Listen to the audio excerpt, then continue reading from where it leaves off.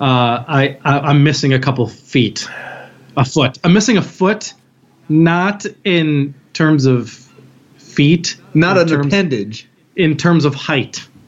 He said, "I'm missing a foot." I'm definitely missing not a in foot. terms of feet, which is still confusing the issue. I'm missing a foot. Only it's not a foot, but it's a foot. When you say in terms of height, we could still be talking about the one because you would be shorter if you were missing a foot. So we do, hey, this is Josh. Hey, this is Danny. We're not beneath, and this is our chapter. Yeah. Nailed it? You didn't say the name of the podcast, though. Oh, no, we don't mention the name of it. Okay. I would consider it a personal favor. You'd say the name of the show you're on. Unless we switch. Hi, that's Josh King. Hey, that's Danny Pelletier. And we're not beneath. Oh, and this is our chapter of As the Story Grows. What would you say you do here?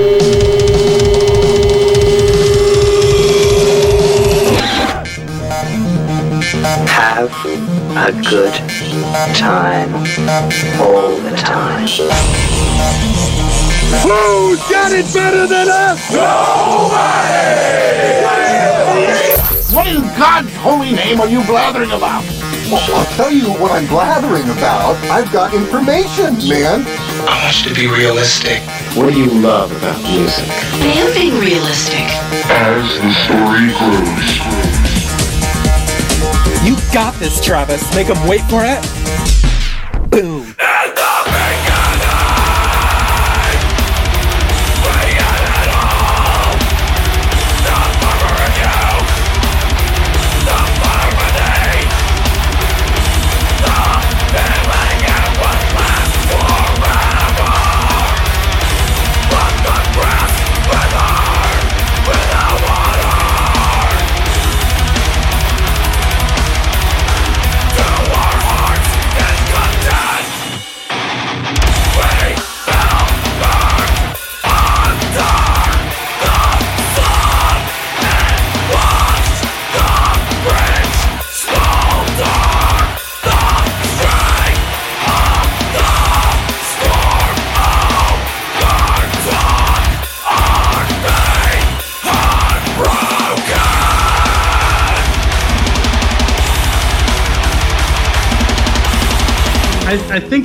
I think it's fair to say that we are definitely not beneath. So should we say we're in the band? We are the band, not beneath. Correct. Okay. We are beneath. Wait a minute. Oh no! Yeah, that's right. We're beneath. Yeah. This is going to get confusing because if you say we are not, there's math turning into a problem. There's math involved. If you say we are not beneath, then people are going to be like, okay, so their band name isn't called Beneath. What's the name of their band? There's another aspect we didn't think of. A story like the song to be revisited from what the months have stolen. But time cannot still what happened. Where we all came from. Arguments that I will never tear down. But there's in our days to remember truth and embrace the future.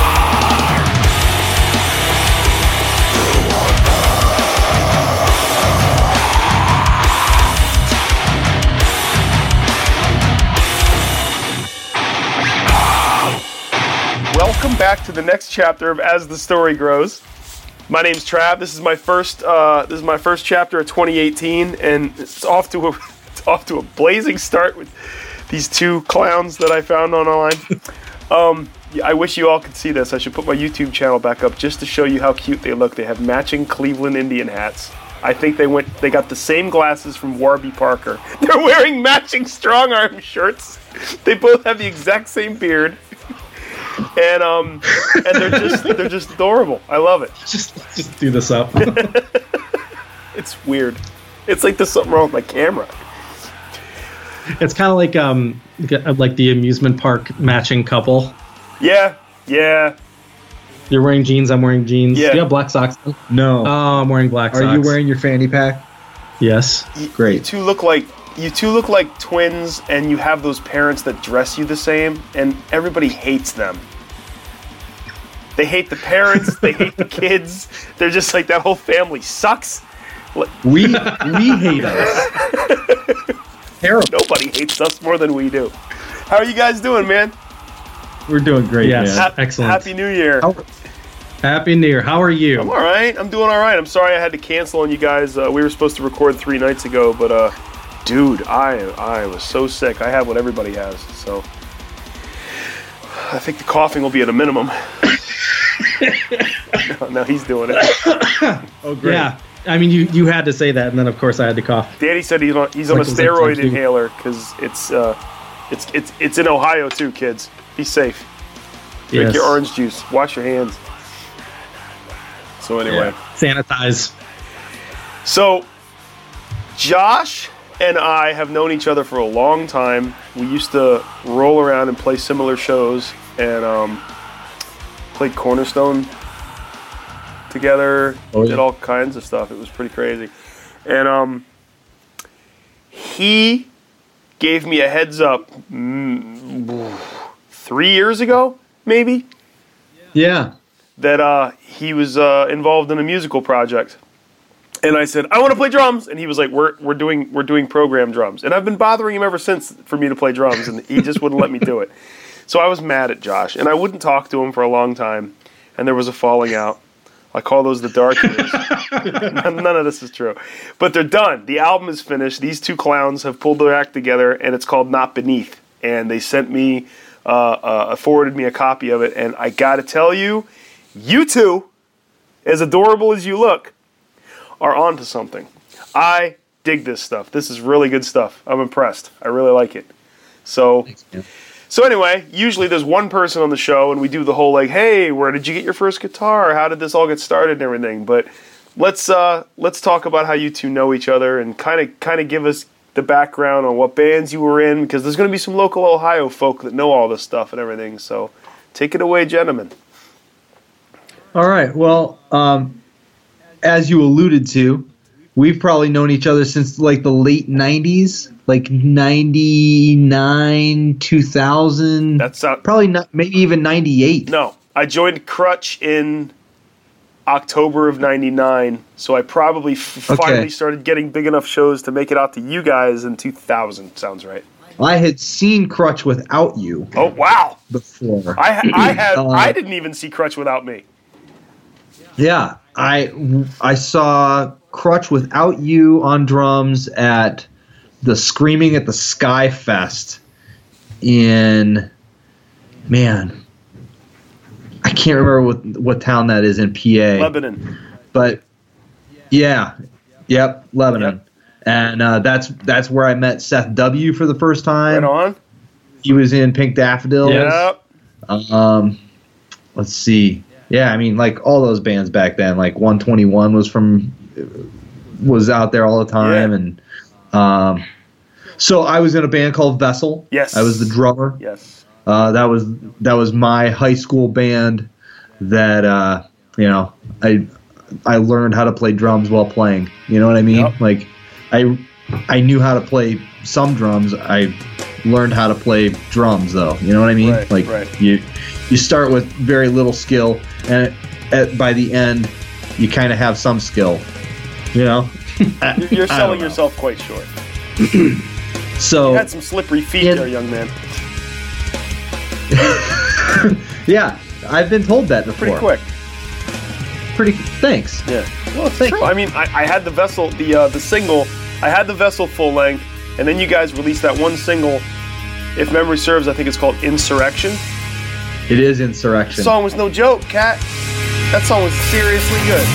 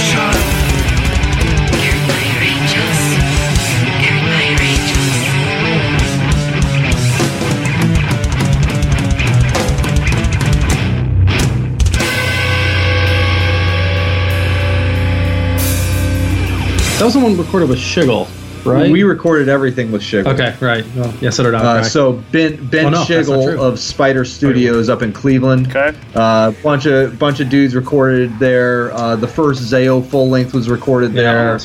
All else failed. But so I kind of know you and your cousin Steven. He was in Tantrum of the Muse. Yep. Vessel and Tantrum did a ton of shows together. Yep. And we loved those guys, you know what I mean? Yeah. And it was like family when we went out to the East Coast. And so, you know, you're kind of like extended family for me. So it's good. Skype call and give you a good. big kiss. It's a good feeling.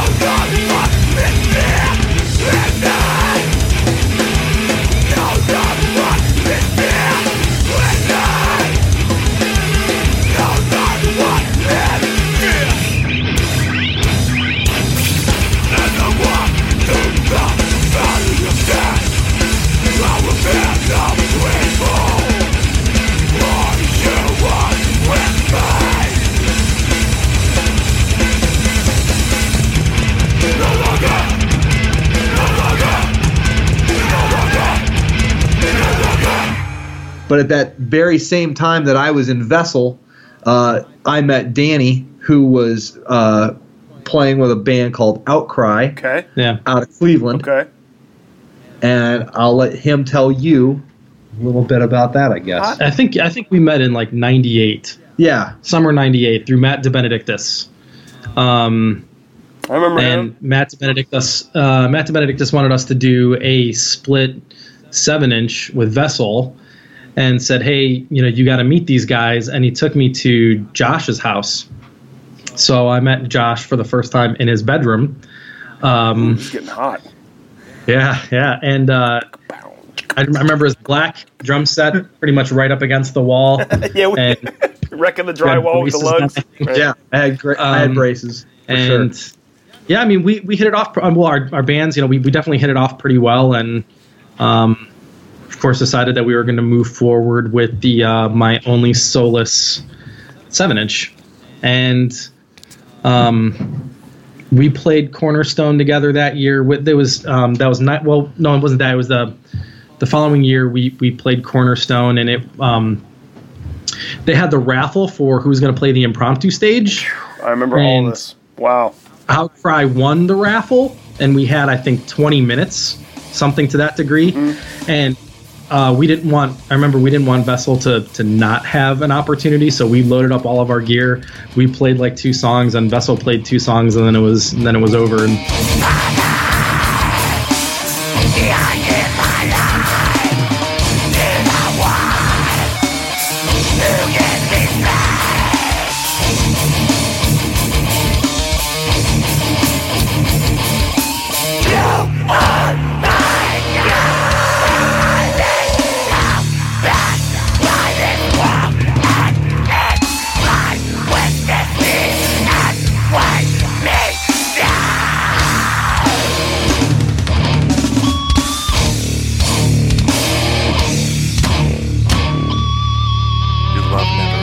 Outcry was over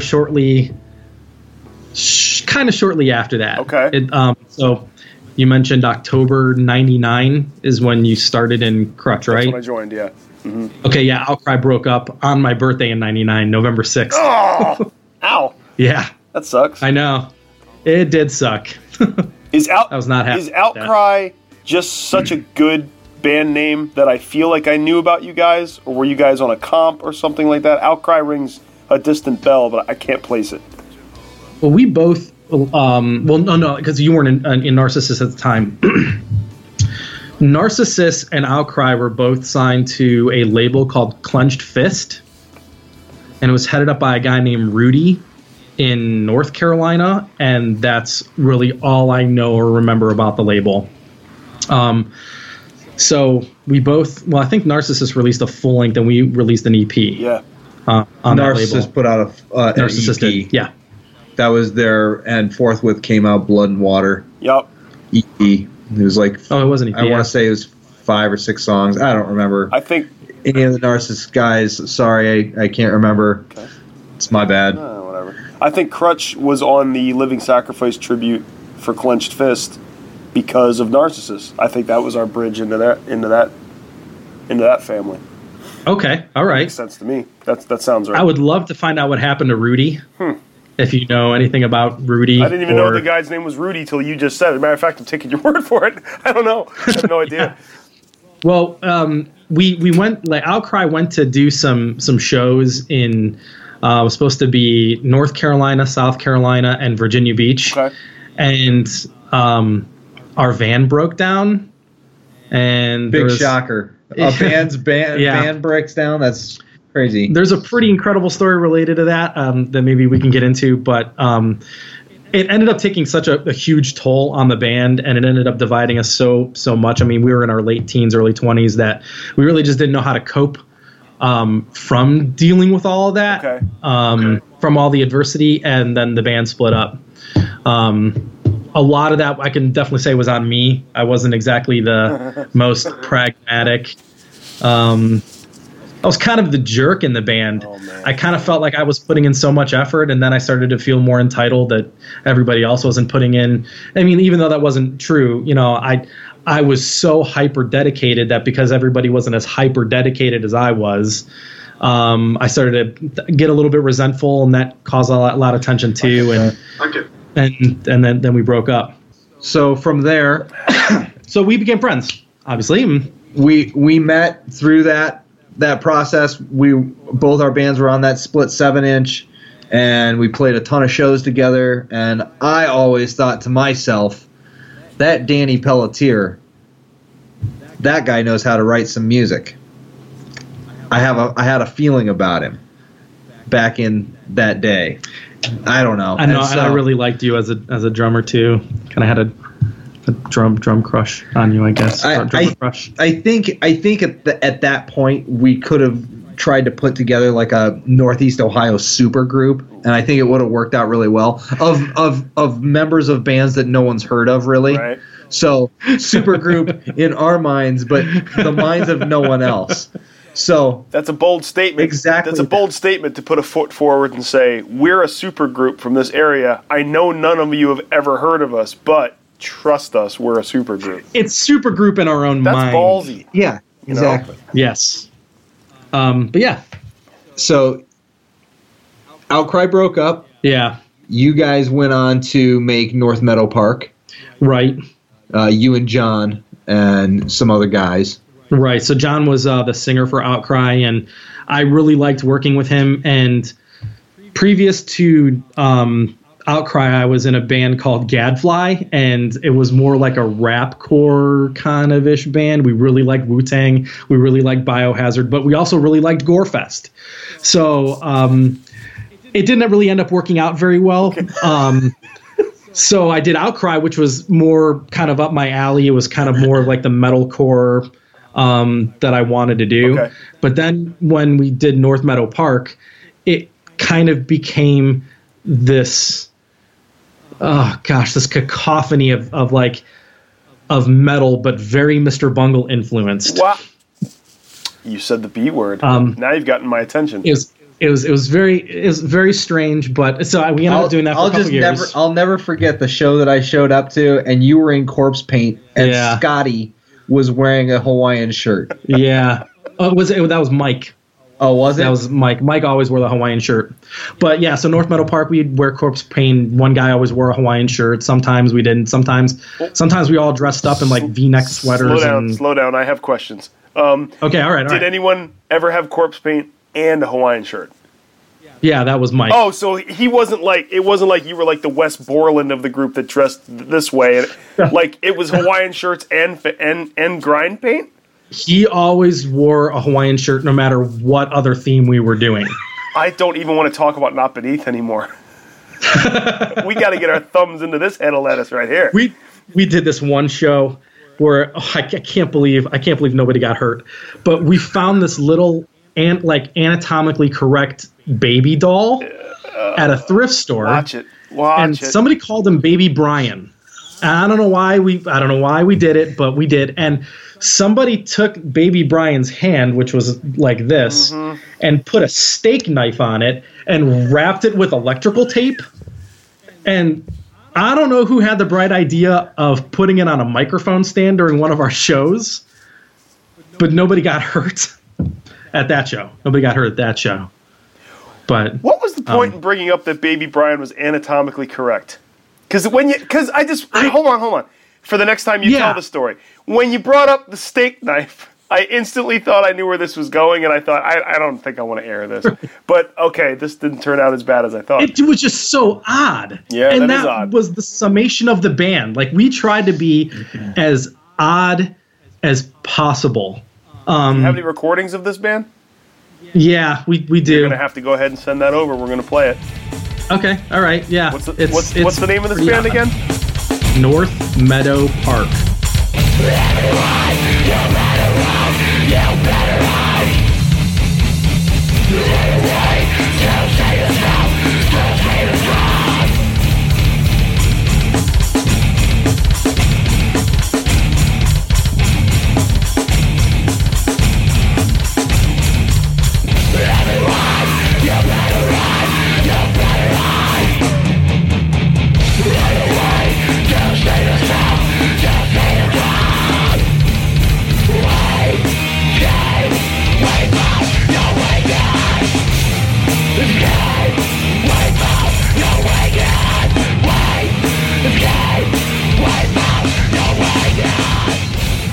We were named after this. Well, we took the name from the street that we practice on. Oh, okay.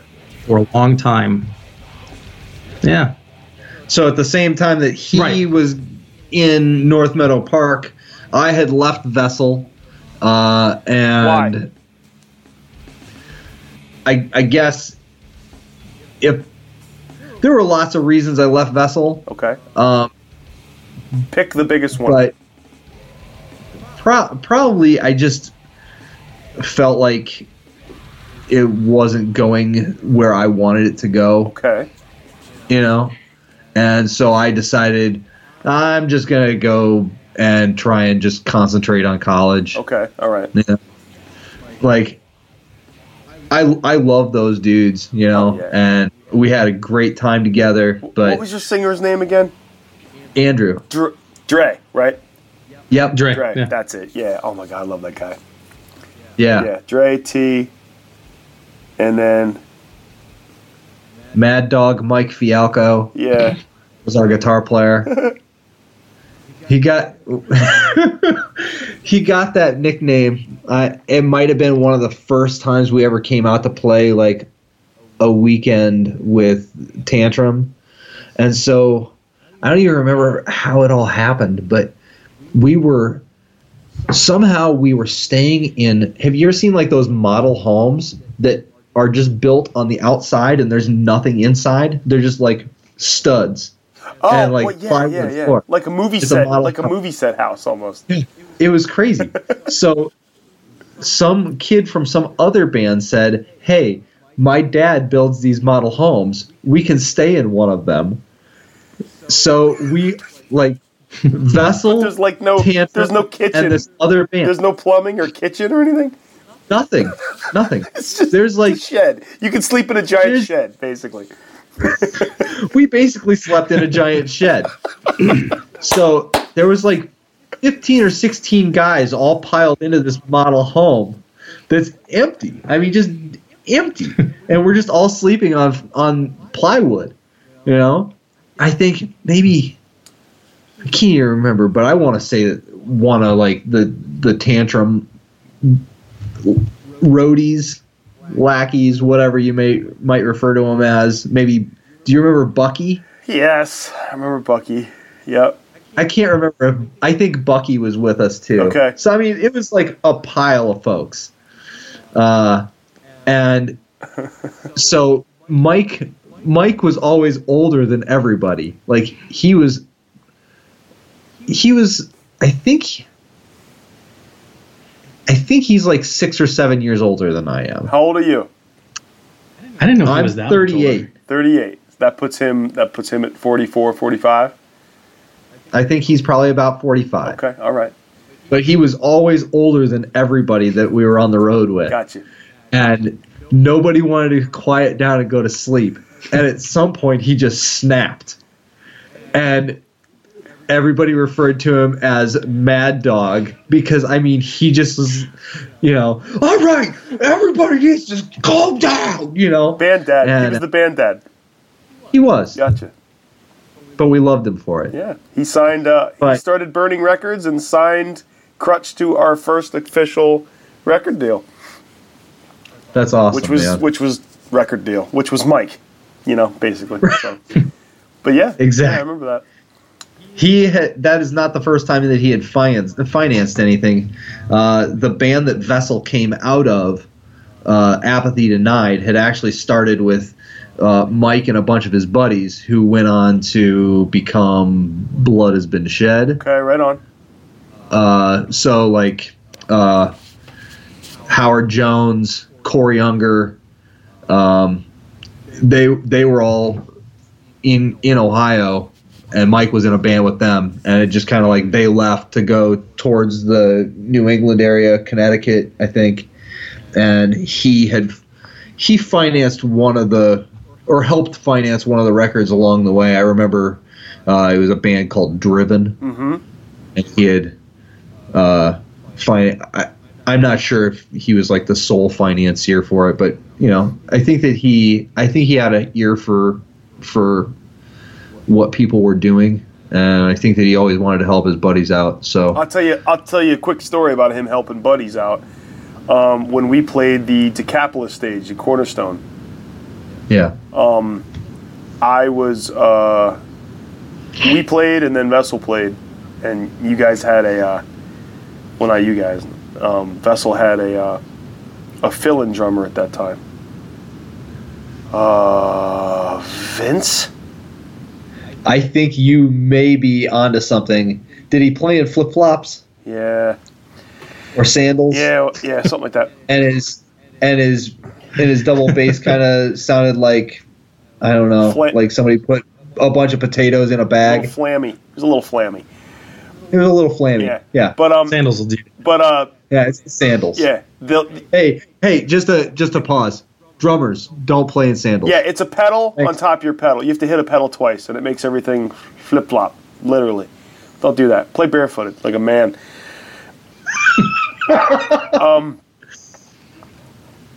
We finally had the opportunity to play Cornerstone, and they wanted us to use a backline kit. And I guess everybody just has decided on the standard 5-piece drum kit that comes in the catalog. And I had a missile shell on mine. Right. I had like 3 splash cymbals and a bell and 2 chinas. I had like this crazy tech metal hardcore kit, and I was like panicking because I'm like, I can't. It's going to take me. Make them understand it's going to take more time for me to figure out how to set that kit up than if they just push that thing off the back of the stage and let me run. I'm on a cage. I'll have my kit up there in like 15 seconds. I've done this before. And I was like totally not flipping out, like being the angry, like, you don't understand, I'm Travis Turner. I wasn't coming across like that as much as I was like, I'm scared. I'm about to embarrass myself in front of people. And Mike made the whole problem go away. He paid the Cornerstone stage, he paid the Decapolis stage extra money to run 2 different drum sets up there for our set and then Vessel's set. He made the whole problem go away. Probably out of his pocket because I'm sure we didn't make him any money. So I'm sure that sounds like Mike. So if you're listening, Mad Dog, thanks. And I didn't know your nickname was Mad Dog until now, and I think it's really funny. But it's great. Anyway. So I left Vessel.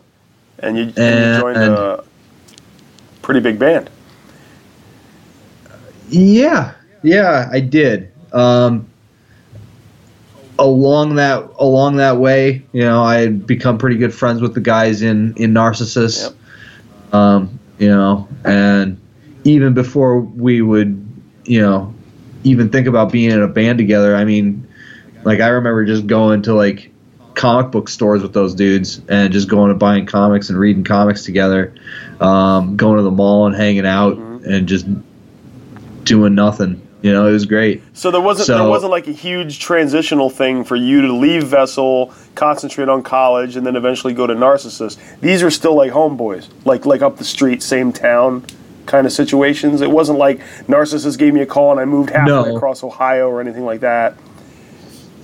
Narcissus gave me a call and it was like an hour drive to make it to practice. Got it. For them until I moved out. This way, but so yeah, they basically said, "Hey, we're working on this material. We need a bass player.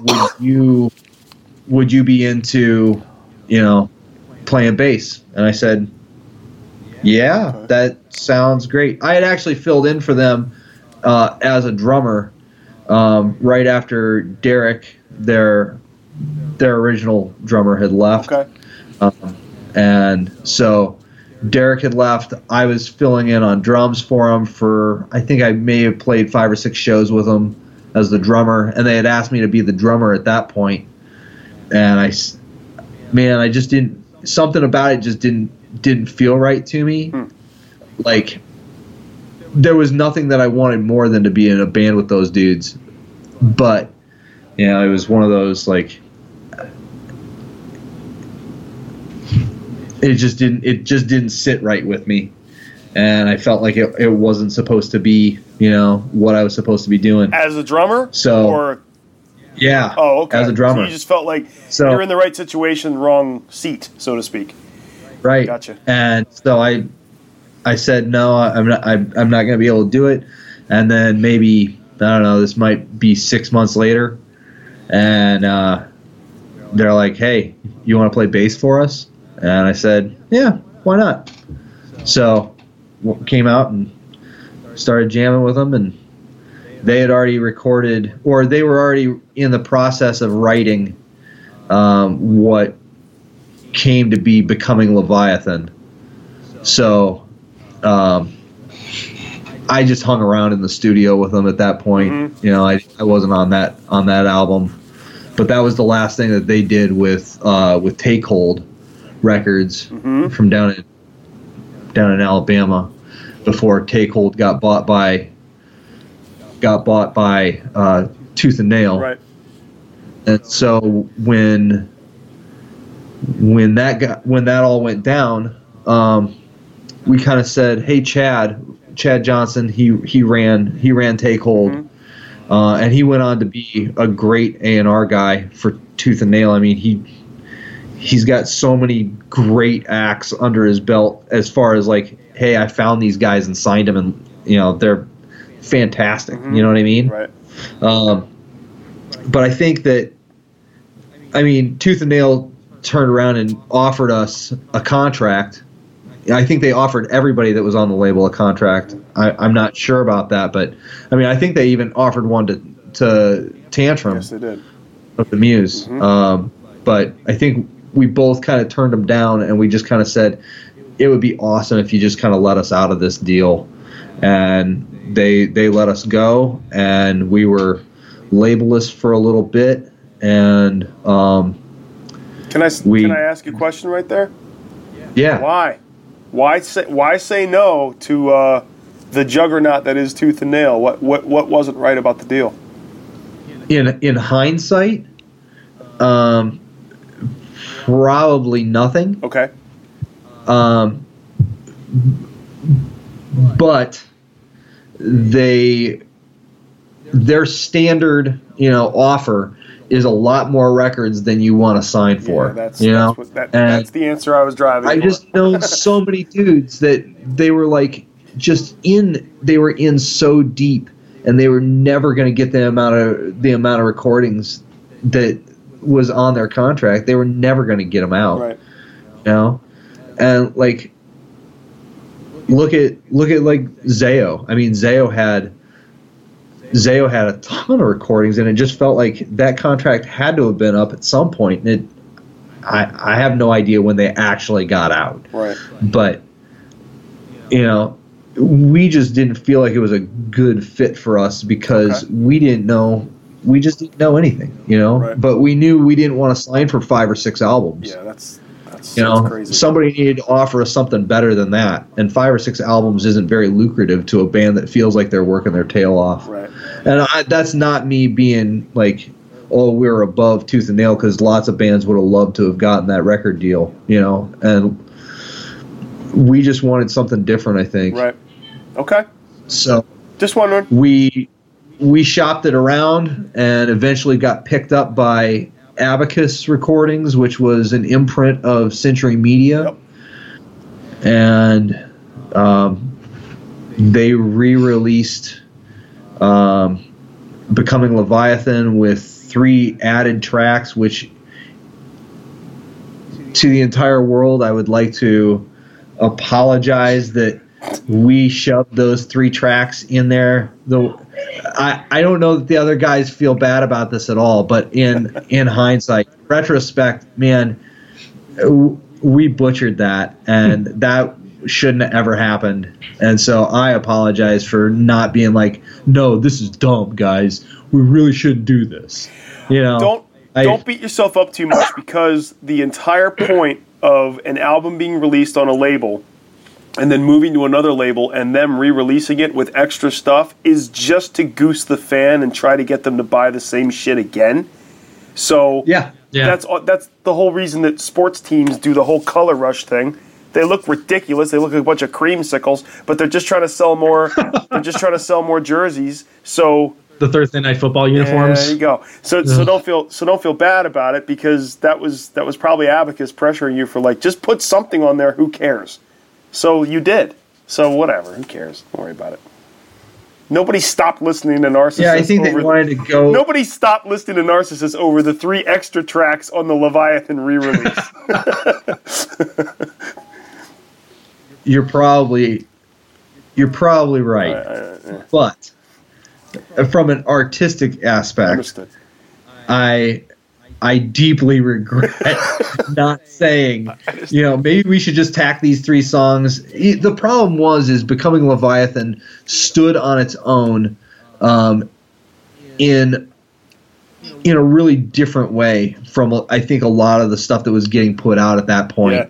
Yeah. And we were having a hard time figuring out how we would just add more material to it, Right. So it was one of those situations where it's like, oh yeah, we could stick this song in here and this song in here, but I think that it kind of damaged what it originally was. Sure. And I think that album was awesome. I wasn't involved in writing it or recording it, but I loved those songs, and I think that really stood apart from a lot of the rest of that band's discography, as something like a really different jumping off point. Right.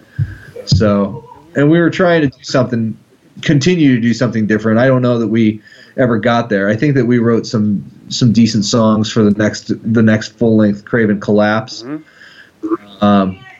There were definitely some, I feel like, well-developed thoughts there, but in the end, I guess 2013. No, not 2013. 2003. Sorry, it's a long time ago.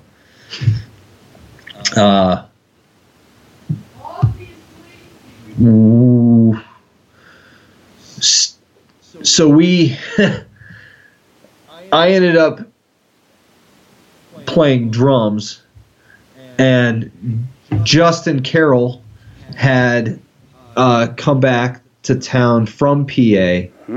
The plan was that it was going to be basically, John, and Justin back doing the things that they had been doing, and I was going to play drums.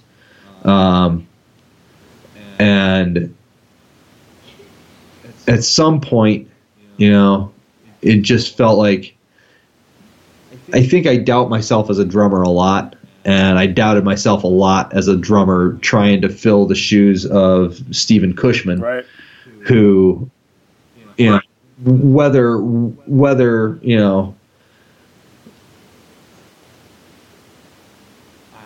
man, I just didn't feel like I could play to the level that he could.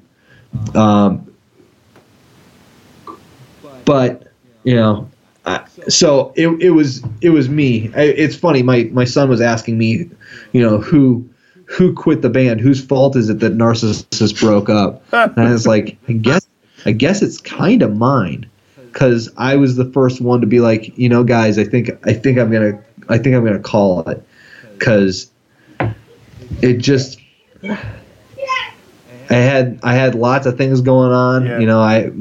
My first kid was on its way, or his way, and it just felt like it was a time to kind of step away. Because isn't Stephen Cushman on Craven Collapse?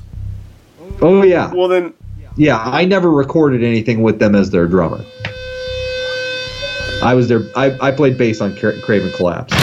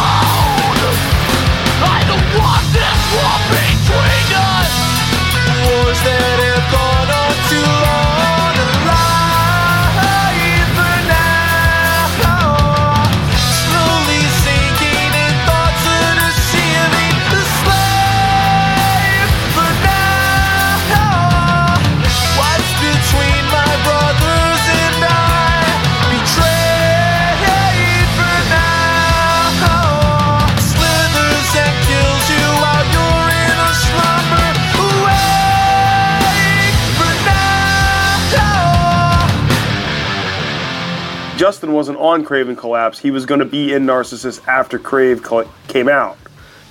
Correct. You left, and that started the whole unraveling. Justin came out and was going to be the bass player, right? And I was going to play drums, and then I left. Got it. And then everybody else just kind of like said, "Well, we're done." Got it.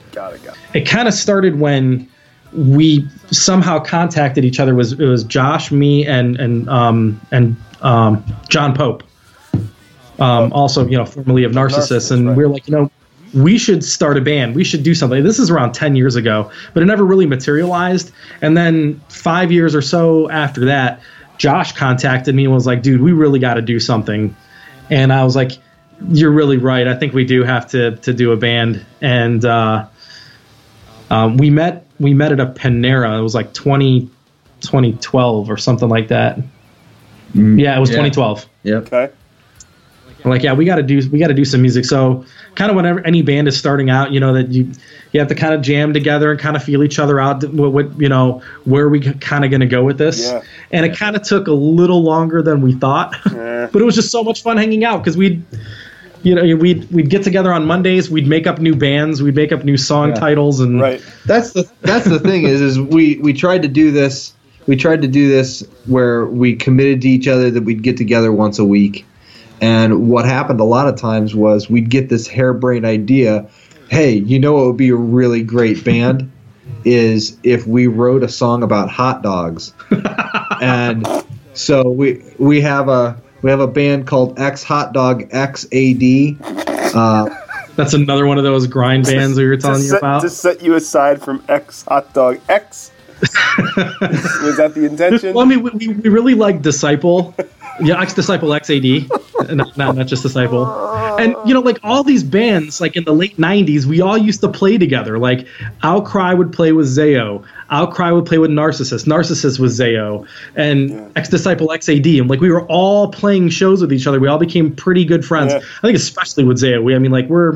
We're boys with version 1 and version 2. I don't know,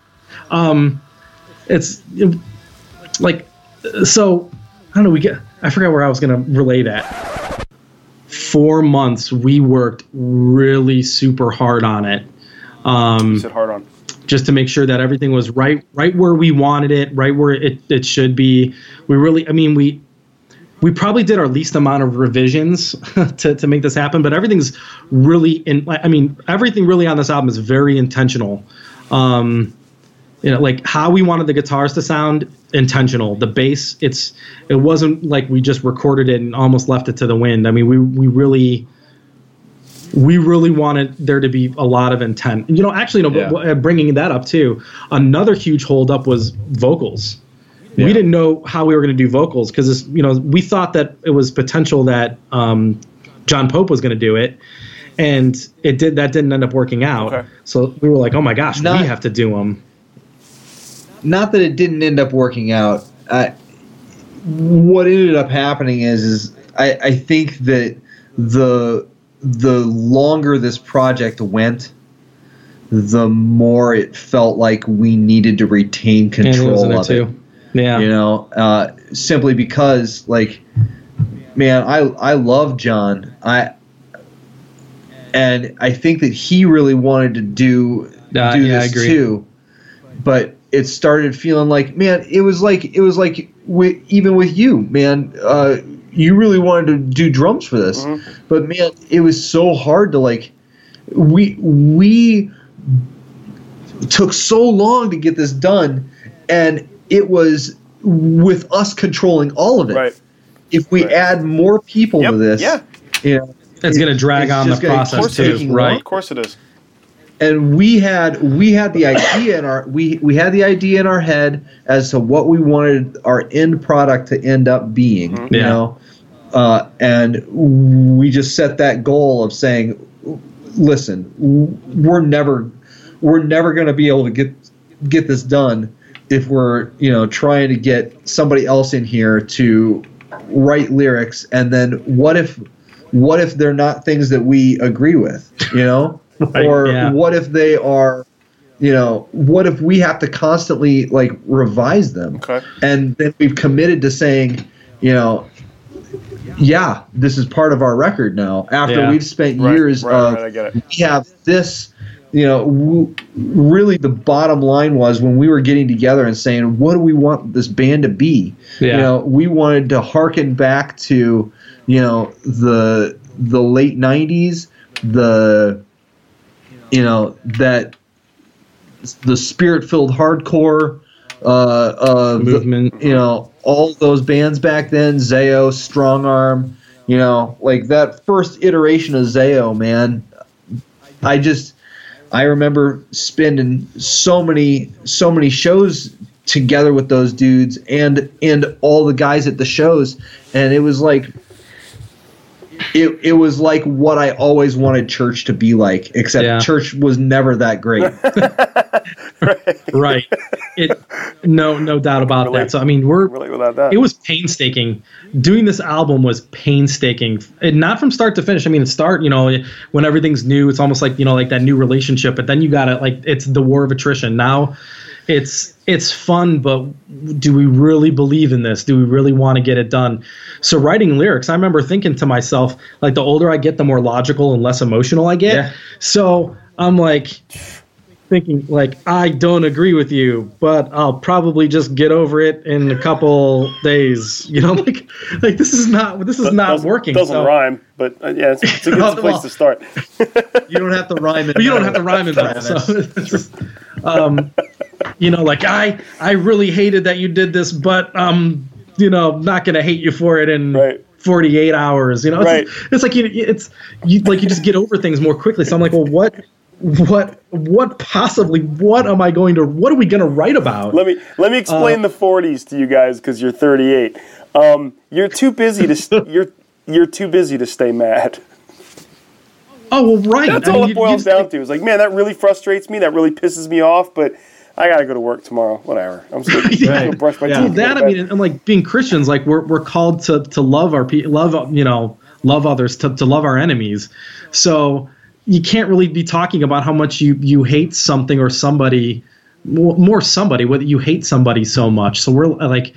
But there's so much of that venting. There's so much of that catharsis in metal and hardcore. They're like, we didn't know what we were going to do. But finally, some things started to drop and resonate. Right.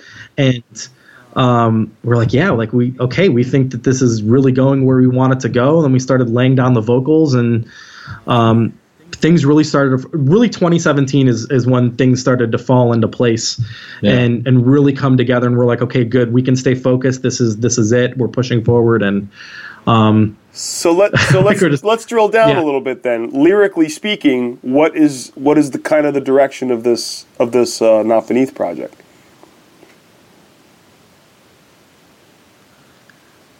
Well, I mean, it's being that we're both Christians. It's Christian at the core. Okay.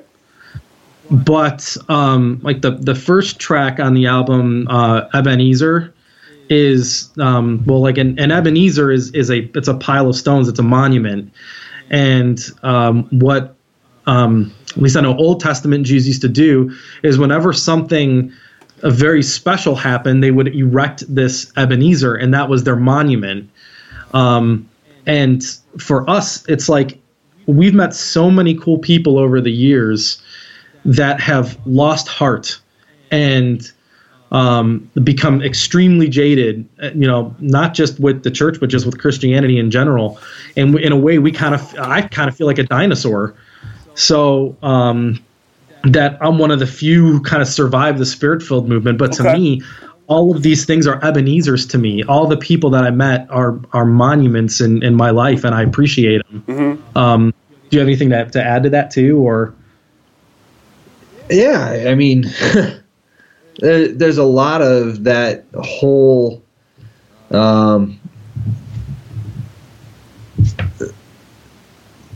like hearkening back to these times and saying, I can't just kind of pass this off to myself as a series of really bizarre coincidences, or or rule everything out because of science now, or I haven't been able to figure out. Oh gosh, now my dog's going at it. Goodness gracious. That's all right. We accept dogs on the show. It was just an attempt to be really honest about how I felt, and I just feel like I've got a lot of friends that have kind of, moved away from faith, and I understand. I think that we all struggle at some point or another with faith. I think that that's a very natural thing, and I think that if you're not struggling with it on a daily basis, if you claim to be a Christian and you're not struggling with faith, at some level, then you're a prosperity preacher. Exactly. Right. You should be probably handing over most of your paycheck to Joel Osteen. So it starts with that. I mean, like, so it's being that we really wanted to hearken on that. That was like we're like, okay, well then let's pull from that. Let's pull from our heritage and how we feel about that, because really the Spirit-filled hardcore movement is our heritage. So this is still you keep using the word hearkening. This is kind of a call to arms from how everybody felt in 1996, but yeah, you could say that. You guys are 20 years wiser and have been through it. You've been through the adulting and the childrening and all that kind of stuff, and you still your faith is still where it was back then. It's more matured. Yeah, definitely. Let's hope so. Sure, but yeah, okay, I mean, that's fine. There was a lot of emotion back then, and now there's a lot more, I guess, logic. There's, I don't want to totally diametrically oppose them, but it there is a juxtaposition to be said about it. Yeah. It's understood. That's fine. Moving on, like a couple songs in, it's called The Wisdom of Joseph, and it's just about about running away from temptation.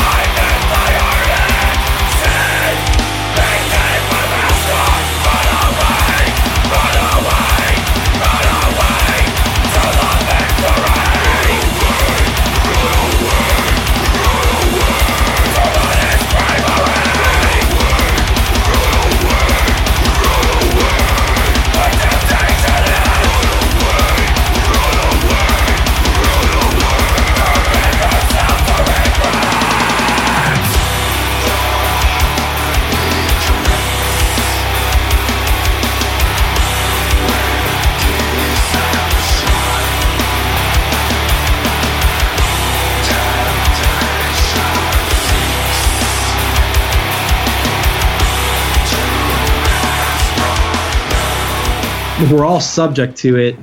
And something that I heard about temptation once is that as soon as you feel like you're above it is when you're the most susceptible to it. So now I think about, as a man, we're very visual, I'm a very visually motivated creature, and I travel a lot for work. And, you see, really, and honestly, you see a lot of women, and there is a temptation, but I know that up front.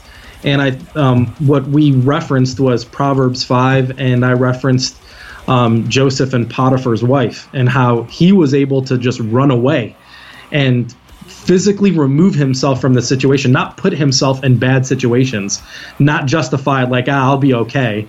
It's knowing you're not going to be okay. You can't handle this. You think you're strong enough, but you're really not. So, instead of running away, I have to turn away, and keep myself, pure for myself, for my family. And that song, really hits hard. I listen to it, and sometimes I'm like, oh my goodness, it's weird that it came from me, because it speaks. It's like I'm speaking to myself.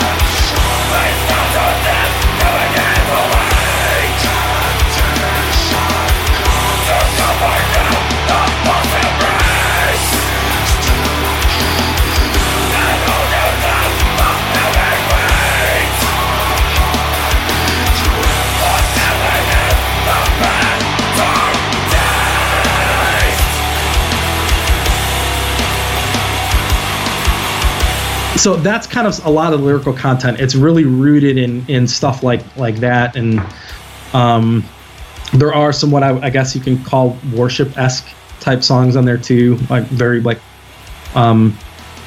yeah. We'll say that. We'll just leave it at that, I guess.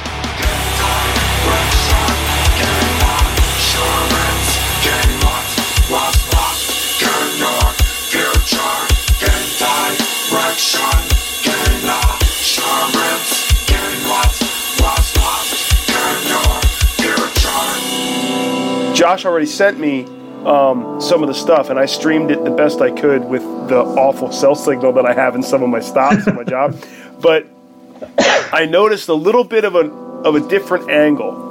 Like, there's nothing new under the sun. Led Zeppelin said that in the 70s. But once in a while you find something that forges forward. Somehow you guys did a little bit of that cynic vocoder kind of a sound. Instead of doing the singing kind of ethereal Buddhist type of background vocals, you put like total tough guy hardcore microphone in the crowd pit kind of thing through this like vocoder sounding thing, and I was like, damn, I don't think I've ever heard that before. I'm not saying it never happened, I'm saying I never heard it before. The story of the vocoder basically is so Josh really likes Cynic. Really likes Cynic. Yeah, I picked up on that.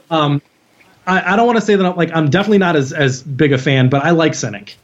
But Josh and I love Cynic. Yeah, we got that. Yeah. So we got the Cynic love in spades. Yes, we do.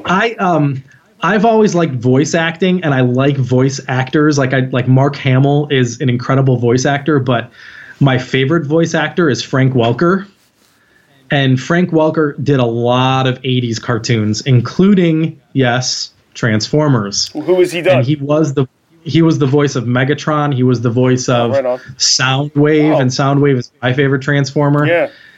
And I was like, this has to be. I think this can be done in a different way than other metal bands have used vocoders. So, Cynic has their way. Meshuggah used it on Catch 33. Catch 33, right. And I was like, well, I want to kind of do it a little bit differently, where we're kind of combining our two. That's what I think what recording artists do, what songwriters do, is they take all the things that they like and they put it together and try to make something maybe a little new with it, a little different. And that's kind of where the vocoder came from. Got it. We definitely didn't want to come in and say, "Oh, here's our Cynic part." Right.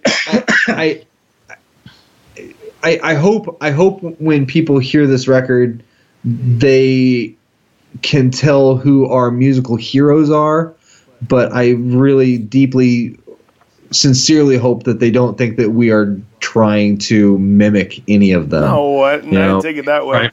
When I was messaging back and forth with Josh, I was listening. He sent them to me later in the day, and at the end of my work day is when all my stops start to spread out because somebody else called in for an emergency.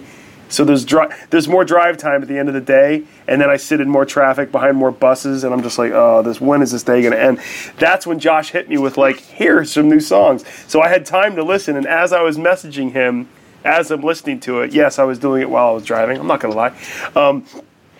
Okay, fine, I did it at red lights. There, whatever. I said, it kind of sounds like Transformers. It sounds like Soundwave popped a hardcore cassette into his chest and he's singing along to it. That's the best way I can come up with that part. It just totally reminded me of, like, I don't know. I mean, some people are going to be like, it sounds like, and then there's a part of me that kind of feels like, wow, that kind of connected to my childhood in a way too. It sounded so much like a robot.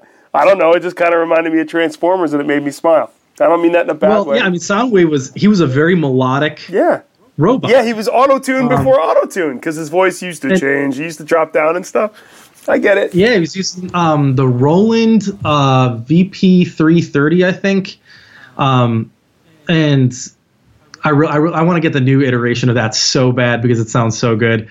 Nerds! Nerd! Nerd! Frank Welker, to me, I mean, like he made that character, and he had, I remember like listening to him, and you can hear like he was very guttural, especially how he did Megatron. Yeah. And I'm like, well, I wonder if I took like the two and almost put them together. And so this is how my, like, when we're thinking about what new bands we're gonna come up with, like, gosh, what was the other one? Like, we haven't. Okay, before I even go there, because that's gonna take us way off track. I think about how I can combine things and make it sound different, and So there's like 3 vocoder tracks in there. right? There were. I was able to narrow that down to just one because I sold the vocoder. Like we're using this one vocoder that it never seemed to fit. Oh, that's right. And again, it being your baby, so to speak, this recording being like, we don't know. Like we hope that we get to do more material. We're kind of like, this might be Custer's last stand, and almost like Custard's last stand, which could also be another metal band. Stop making bands. Focus on Not Beneath. You know what I'm saying? So I was like, you know what? I'm going to sell that vocoder and I'm going to buy a different one. So I did, and ended up the right pick, and we moved on. Got it. So what's the plan? What's the plan for Not Beneath in the future? We're gonna put this record out.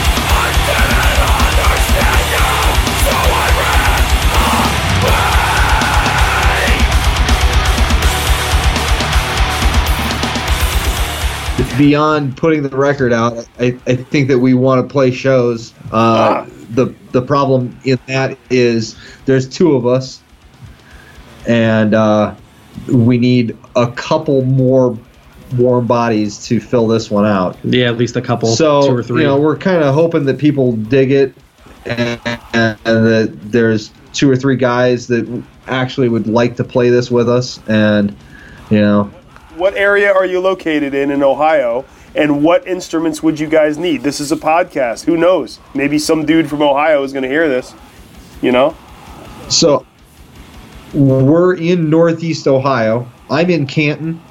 I'm about 50 minutes north, and in a town near, I'll just say Macedonia. Okay. Because it's a part of one big district. Okay.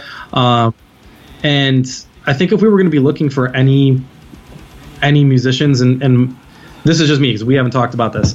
If it were me, I would at least say, because I'd like to do bass. Okay. And then so another guitar player, a drummer, and then if anything, maybe another bass player. And then since I did vocals on this effort, I could just be a standalone vocalist if anything. Okay. I guess if I really had to, I would learn how to play bass and sing at the same time. Okay. Which, by the way, people who play instruments and sing at the same time, I'm super jealous of.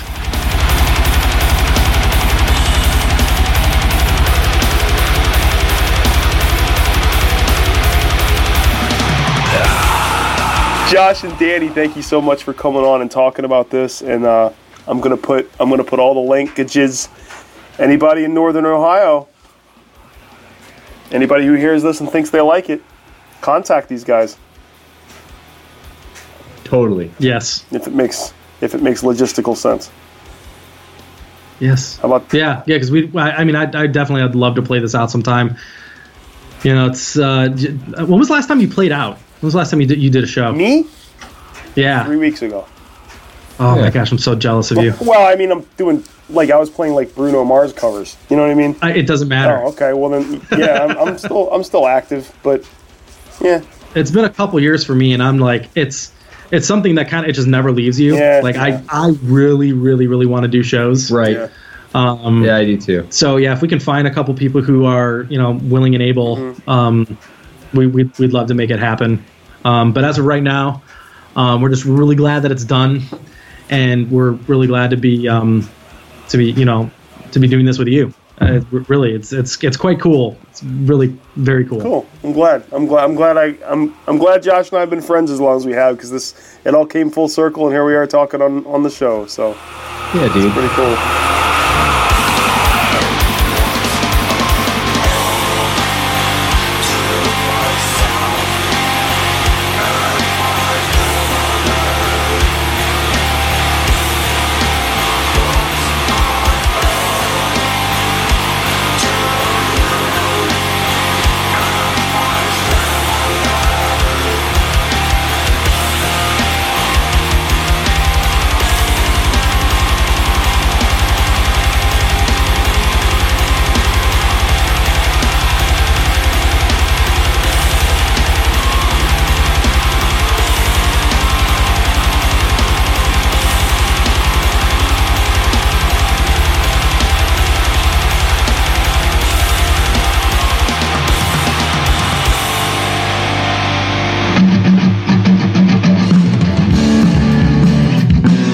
Nice and clear.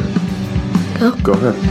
Visit the site at asthestorygrows.com and subscribe so you don't miss anything. Special thanks to Brian Patton, who helps me out with the interviews, scheduling, and editing of this show. Visit the Bandcamp link in the notes of this show for some free cover songs, some free tunes, and merch. If you like what you heard and would like to help, there's a Patreon link on every episode, or you can look for the $sign on the website for one-time donations. If you can't afford to donate, no problem. Tell a friend, and thank you so much for listening today. As the story